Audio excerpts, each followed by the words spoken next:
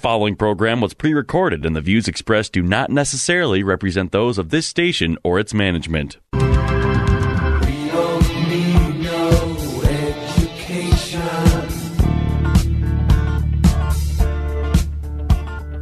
We don't need no thought control. Get ready to take notes because school is now in session. Tackling the biggest issues in education, this is Education America. Save the classroom, save the country. Here are your hosts, Headmaster Rebecca Hagstrom and co-host Abigail Johnson. Hey, teacher, believe in kids of all. Welcome to Education America, where we're working to save the classroom so that we can save the country. K-12 education is the playing field where the battle is on for the future of our country. And as the 16th President Abraham Lincoln succinctly stated, the philosophy of the schoolroom in one generation will be the philosophy of government in the next.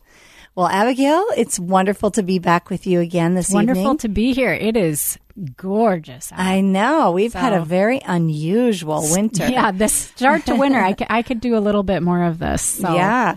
Well, I am excited for our guest today, and I will maybe let you introduce him. Absolutely. We have Mr. Ben Struck with us this evening. And for those of you who do not know Mr. Ben Struck, he is not only an alumni of Liberty Classical Academy, he is now one of our science teachers and one of the people that I very frequently think, I cannot wait until my kids have this teacher. So I'm sitting here with my, fingers crossed, just in anticipation. Can't wait to hear more from Mr. Struck. And he has some really cool things to tell us about things that are happening at Liberty that are just really unique and fun. So we'll be discussing the Seeds of Change program that is just a few years old at Liberty. Yes, exactly. Well, welcome, Ben. Hello, thanks for having me. Yeah, and I might add that Ben is also the father of two little Liberty Lions. Oh, well, I can't forget that because every time I see them, I have to stop myself from pinching their cheeks. I'm like, don't do it. No. Don't do it. They don't know you. Don't do it. They are adorable kids. They are so adorable. Yeah.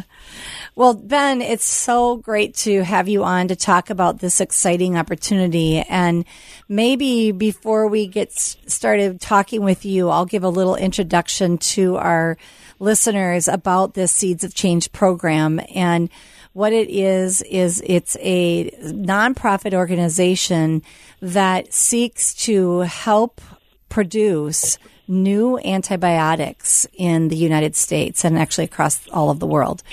And I think people are pretty well aware by now that we are running out of antibiotics in terms of not the number, but the effectiveness, that there are more and more antibiotic resistant species. And therefore, they're trying to bring forth some new ones, right? Is that the kind of the base of it, Ben? Yes, that is definitely what's going on. And the really cool part about that is that the rainforests are really a deep well of biodiversity, and most of our plant-based medicines come specifically from the rainforest. So the kids, they get to be right where it's all happening. It's not just in a sterile lab or anything like that. Wow, I did not know that most of the antibiotics come from the rainforest. That's really interesting. So that explains then why this particular organization, their lab base is in Costa Rica. And so our students can either take a class. We are actually one of the founding partners of this organization, one of 4 schools nationwide. And so we have a class that the students can take at Liberty on site that is a informatics type class. But then there's this trip that the students can take to Costa Rica. And you, as a science teacher, accompanied those students on that trip last June, right? That's correct. Yeah. So maybe tell us, Ben, maybe a little bit about how does this trip play out? Because we're talking about 15-year-olds here, right, that went on this trip. We're not talking about college-age students. And in fact, by the way, the Seeds of Change program specifically targets high school kids because they want to get more and more students interested in science. But they're capable of doing so much more than I think a lot of people think. So tell us how they are put to work and challenged when they get there. Sure. First of all, with the targeting of the high school kids with this program, it's not just that the program wants to engage a broader range of students. It's that the high school kids, it's been shown through a lot of research that their creativity just vastly outpaces anyone, even just a couple years older. And that when you're 16, that is pretty much your peak creativity. And everything past that, our education system in America, unfortunately, tends to kind of stamp out any type of creative thought. And the program is basically trying to get these kids before they enter the, higher education or any more damaging of the public school system. Interesting. I did not know that, Ben. So research shows that. And actually it's interesting because one of my husband's employees actually just sent me an article about 2 months ago. And it is on this topic that children are the most creative when they're young, and that they continue, and then as they get older and older and older, they become less and less creative, and that they're kind of arguing that the school system, what you just said, tends to stamp out creativity. And so I thought, I thought that was interesting because I had not actually heard that topic, that the school system can stamp out creativity. And I have to say, one of my responses to her was, as a classical school, we're continuing to develop that deep thinking in kids, which is very different than what happens in a lot of other school settings. So it'll be interesting to see. We should almost look at our students and where they go when they graduate. Are they kind of keeping that creative spirit beyond what is typical for most students? Be interesting. Definitely. Yeah. So anyway, so they're getting these kids at the peak time before they start to really lose that sense of creativity. So when they arrive then in Costa Rica, you I think ride a bus, I suppose, from the airport to this lab site that is up in the rainforest. Is that right? That is correct. And it's not just up in a rainforest either. It was about 3-4 hour drive up into a Costa Rican national forest. Wow. In the middle of 2 active volcano sites. Oh my goodness, I didn't know that. Yeah. It was one of the most beautiful van rides I've ever taken. Wow. And the longer this bus ride goes on, the higher in elevation we're getting. And at a certain point, we just drive into the clouds. And it's almost almost a permanent presence of this cloud. It's actually called the cloud forest because there's so much humidity in the air that it never really dries out, and there's just a permanent layer of clouds blanketing the volcano, which is one of the reasons there's so many different types of plants there, is that there's just it's the perfect growing conditions for them. Wow. So we arrived at the Finca La Anita, which is a little farm. It's a cacao plantation. And they were growing chocolate plants and, well, I guess I should say cacao plants, and coffee plants and tea plants. Really, really picturesque plantation. And each group of students, we got mixed up into different groups based on schools. So it wasn't just that the students were with students they already knew. They got thrown into a group of kids that they've never met before, and they had to figure out really quickly how to form relationships that work, and not just relationships based off of goofing around or making fun of each other. Like that. They had to learn how to function as young adults, which was really, really cool to see. So they got put in their cabins, and then we went and had dinner at the finca, and we ate out on this not terrace. It was more of a deck, but it was covered. And it overlooked this plantation, and right at the edge of the plantation is the rainforest. There is no buffer zone between the farm that we're staying at and the actual rainforest and volcanoes and wildlife. It was really, really fascinating. So every evening when we'd be eating, the kids would just be able to look out and see toucans flying by and swarms of parrots and monkeys. Wow. And it was just it was unique. It was like we were in the Garden of Eden. Yes. It was very spectacular. Wow. I'm so glad we had you on, Ben. I haven't even heard some of these things yet. That's so cool. Keep going, though. I do like to talk, so there you go. Yeah. So that was just the first night, and that evening we went on a hike just around the property, which it's a large property. I don't know an exact acreage amount, but it's not just someone's backyard. It's a very large plantation. Over half of which is just jungle. They've actually cultivated a very small amount of their property, and they did that on purpose to preserve a lot of the biodiversity of the plants and the animals as well. But specifically targeting the insects that are living there, because that's what the students are actually studying is the insects, the leafcutter ants specifically, which is really cool. So we went on this hike. A couple kids got stung because they weren't paying attention. None of our kids, though. Oh, good. They knew better than to approach the wasp nest. But oh, my goodness. I would hope so. No. Well, and I joke, but in all seriousness, a lot of these kids that have gone on this trip, they've never left the cities, let alone left the state or the United States. And they get driven up into this plantation, and it is a life-changing experience for them. Sure. And a lot of the Liberty students as well. I saw very drastic changes, not in their personality, but their confidence levels after having spent 10 days in the jungle doing actual research science. It was just an enormous confidence boost for these kids.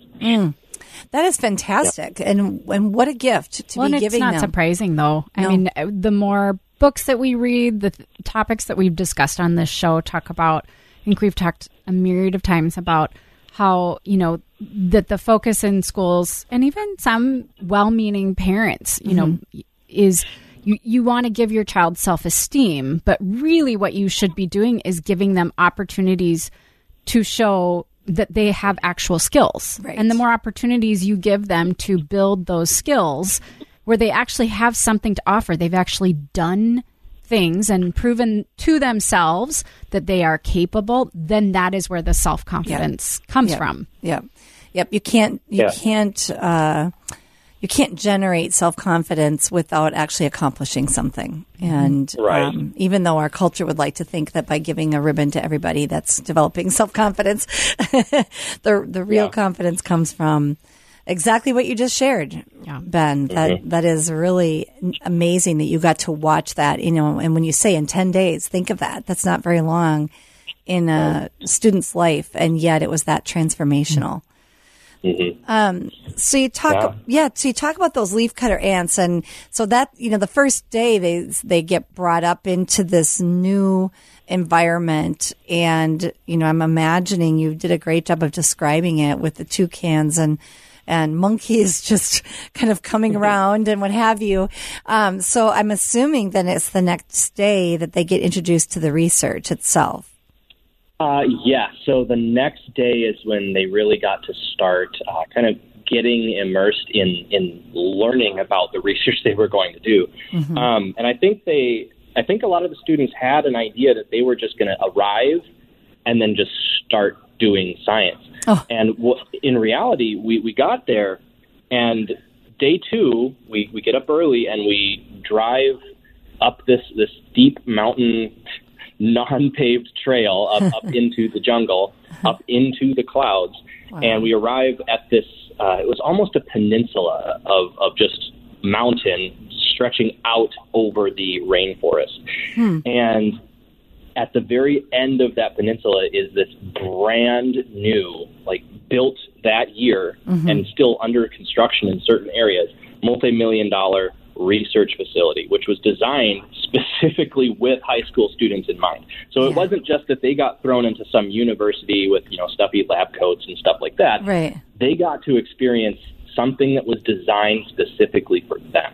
And that was so unique. And I had a hard time not just staring at everything. It was so beautiful. It was so not distracting, but sort of in a good way, just pulled your attention every which way. Wow. And that it had the exact same effect on the kids as well. They were just enamored with it. And we got a little tour of the facility of this research station. And that very day, we started to learn about the leafcutter ants. And they were instructed not just by, not by someone like me, a middle school science teacher, but with actual PhD scientists and a couple guys working on their PhDs at the moment that were getting their doctorates on specifically the topic that they were teaching these kids. So they were getting a top level university classroom experience.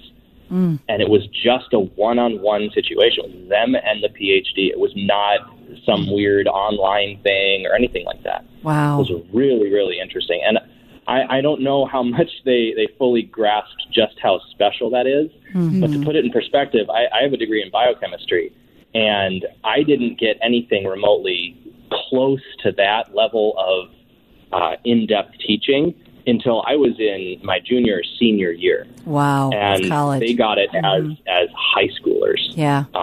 And that is amazing. That's a huge point, Ben, and the perspective that brings is important, and important for families to hear, parents to hear too, because it's not an inexpensive trip. And so, No. But it's when I hear things like this is what makes it worthwhile. An investment really in your child's educational future. Yeah, it really is. And on the note of the expense, when you take all things into consideration, it really isn't that expensive when you take into account all the stuff that your students, your kids get to experience, but also the fact that on top of this whole trip, the kids also get 3 college credits awarded to them just from going on this little 10-day trip. That's right. And that's thousands of dollars right there of value that you get out of that. Yeah, that's a really good point. I had forgotten about that piece, which is a big, important point to make. Well, so they get introduced to this research facility, and they have these PhDs or those who are working towards their PhDs working with them one-on-one. And then what happens? What type of research do they end up doing? So that's a good question. So they got to kind of pick their own avenue of research, which was really cool. And the doctors that were working there handed out the previous years and previous seasons lab notebooks from the students who had come before us. So something that's really cool about another thing that's really cool about this experience is that the kids get to add their research to the cumulative research that has been done at the station up into that point. So a lab notebook is a legal document. It's admissible in court because every little detail is signed off on. You're putting your stamp of approval that this is true on every single little bit of information you put in that lab notebook. So these kids got to pore over years of work done by kids their age. And they got to read through it, and they got to find pieces that really stuck out to them and piqued their interest. And a lot of the groups decided to further bits of research that had already been started. So they weren't really starting from scratch. They got to learn about the leafcutter ants, learn about all the different fungi species and bacterial species that grow with and on and around these ants. And then they also got to read research that had already been done, and they tended to latch on to certain projects that had already been started and then design a different avenue to take that research in. So they added to it. And this year, we go on this trip this year and we look at those same lab notebooks, we will be able to look back and we'll see students from Liberty signing their names on this lab notebook from last year, and we could read their research again. That is really phenomenal, and that's again real research. That is research doesn't happen in isolation; it is cumulative, and so to teach the kids that at that age is really a wonderful opportunity. And to your point earlier about the creativity, this is where some of their creative ideas become really important, right? Where they're poring over those lab notebooks and thinking, how do I take this in a slightly different direction and learn more information about this same topic? And so the students have to go out into the rainforest and capture part of the leafcutter ant house structures, don't they, as part of the research? Yes, they do. And that was probably the single toughest day for the students was, number one, going out and finding these nests, but then also digging them up before they, started getting bitten by the soldier ants. But most of the kids avoided that pretty well. We got a good rundown on how to go about doing it and everything. We actually got not a guided tour, but kind of some other nests that already had been found by the doctoral students. And they showed us how to dig them up, and then they gave the kids a backpack with a shovel in it and a container for the ant nest, and they said, go for it. I mean, the students did. Can you imagine this, though? I mean, obviously Ben can because he was there. Yeah. But I'm just thinking to myself, how cool of an opportunity is this when, I mean, if my family were to somehow make the budget to go to Costa Rica, we'd go to a, touristy place, right, where there's hotels and, just because, I mean, but to have access to this very raw, untouched area of a really an exotic place. And I mean, honestly, I just keep going back to what you were saying, Ben, that they're getting to be nearly one-on-one with PhD level scientists. Yeah. And even if you don't end up, in the sciences after high school, I think some of my most formative memories or things in my life that have made the most impact is when I've gotten to, brush shoulders with someone that really knew what they were talking about. Even if it wasn't something that was going to be what I pursued in my life, but it opens your eyes to this entirely different way of thinking about things, a whole aspect of just God's creation that you just go, oh my gosh, I didn't even know I didn't know that this, plantation existed. I didn't know how people, created chocolate from cacao beans, and now I get to see the plants and I'm getting to talk to these experts in a field. And usually I find that when people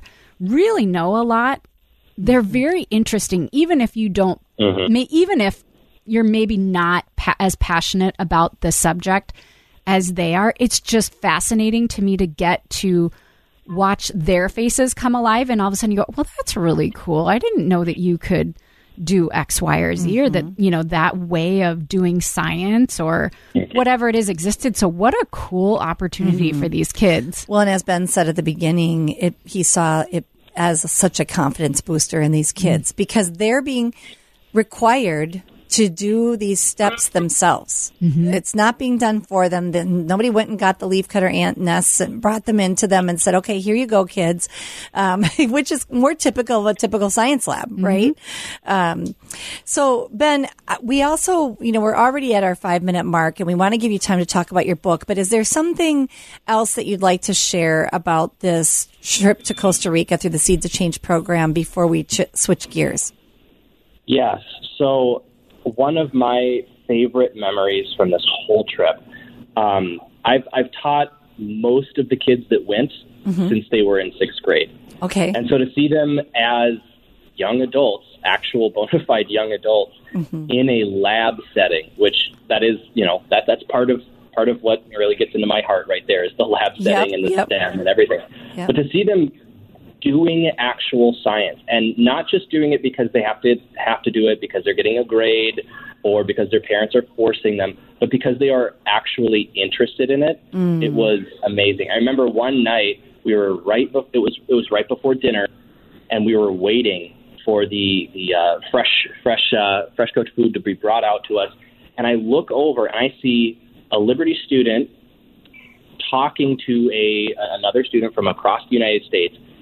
They were in a deep, not heated discussion, but very intense discussion about their research, about what they were studying, and how they could tweak their experiment to get better data, to get more accurate results and more precise observation. And I just kind of just stared at him because I was like, when I was teaching you in 6th grade, it was all I could do to get you focused. Right. And Right. yet you are in the middle of a jungle in another country, navigating different cultural barriers, navigating a somewhat of a language barrier too, and you are all in, and you are really into this intensely so. And that's a memory I'm going to be taking with me my entire life. Absolutely. What a joy and what gratification for you as a teacher, Ben. You laid the foundation and you're seeing the fruit. So I'm so glad that you were able to accompany them and look forward to hearing more next year too after you return. So let's switch gears. You have written a very long book. We have a Renaissance man with us today. We do. Yes, that's a good way of describing Ben. Ben was a Liberty graduate, as we said. His mother is a very accomplished and well-loved English teacher. Yep. I can't wait till she teaches my kids. His father was a deep seminarian-type thinker and theology person. And so, Ben, you have put together a novel that is very deep, from what I'm told by my son Nils. I love it. Yeah, it's around 570 something pages long. It took a while to write, but reading and writing just long stories has always been a passion of mine. It actually started, not to bring it back to Liberty again, but here we go. Yeah. It started when I was in high school and we were reading Paradise Lost. And we were reading the Odyssey in, I believe, 8th grade or 9th grade. I can't remember which one that was. But these long poems, that's what they were. And they were long poems telling a long story. And I just thought, wait, you can do that? You're allowed to write a poem that's 200 pages long? Wow. That's not illegal? I was just struck by that. And I have always been writing stories. I wrote, I think it was 6th grade, I wrote my first actual book. I never published it. Yes. But writing has always been a part of me, and I realized, wait, I can actually do this. I'm an adult now. I have a little bit of time. Let's just do it. And I remember I started in 2015 when I actually got an internship working with the Forest Service in Alaska. And I was working out on the tundra in Denali National Forest for 3 months, and I saw the Denali mountain range for the first time. And I'm not going to lie, I teared up because it was so beautiful. It was so raw. It was so just gorgeous. Yeah. And it clicked with my brain. I just couldn't comprehend how something that majestic could exist. Yeah. And it lit a fire. And that's kind of where my story started. It's called The West Wind Tales. The Sword and Sand, The West Wind Tales. Available on Amazon. Yes, so if you all are interested, it sounds like a fantastic book. This may end up being something I do over Christmas break. Mr. Ben Struck, thank you so much for joining us this evening. Have a good night. Yes, it was a pleasure. Thanks for having me. Thank you.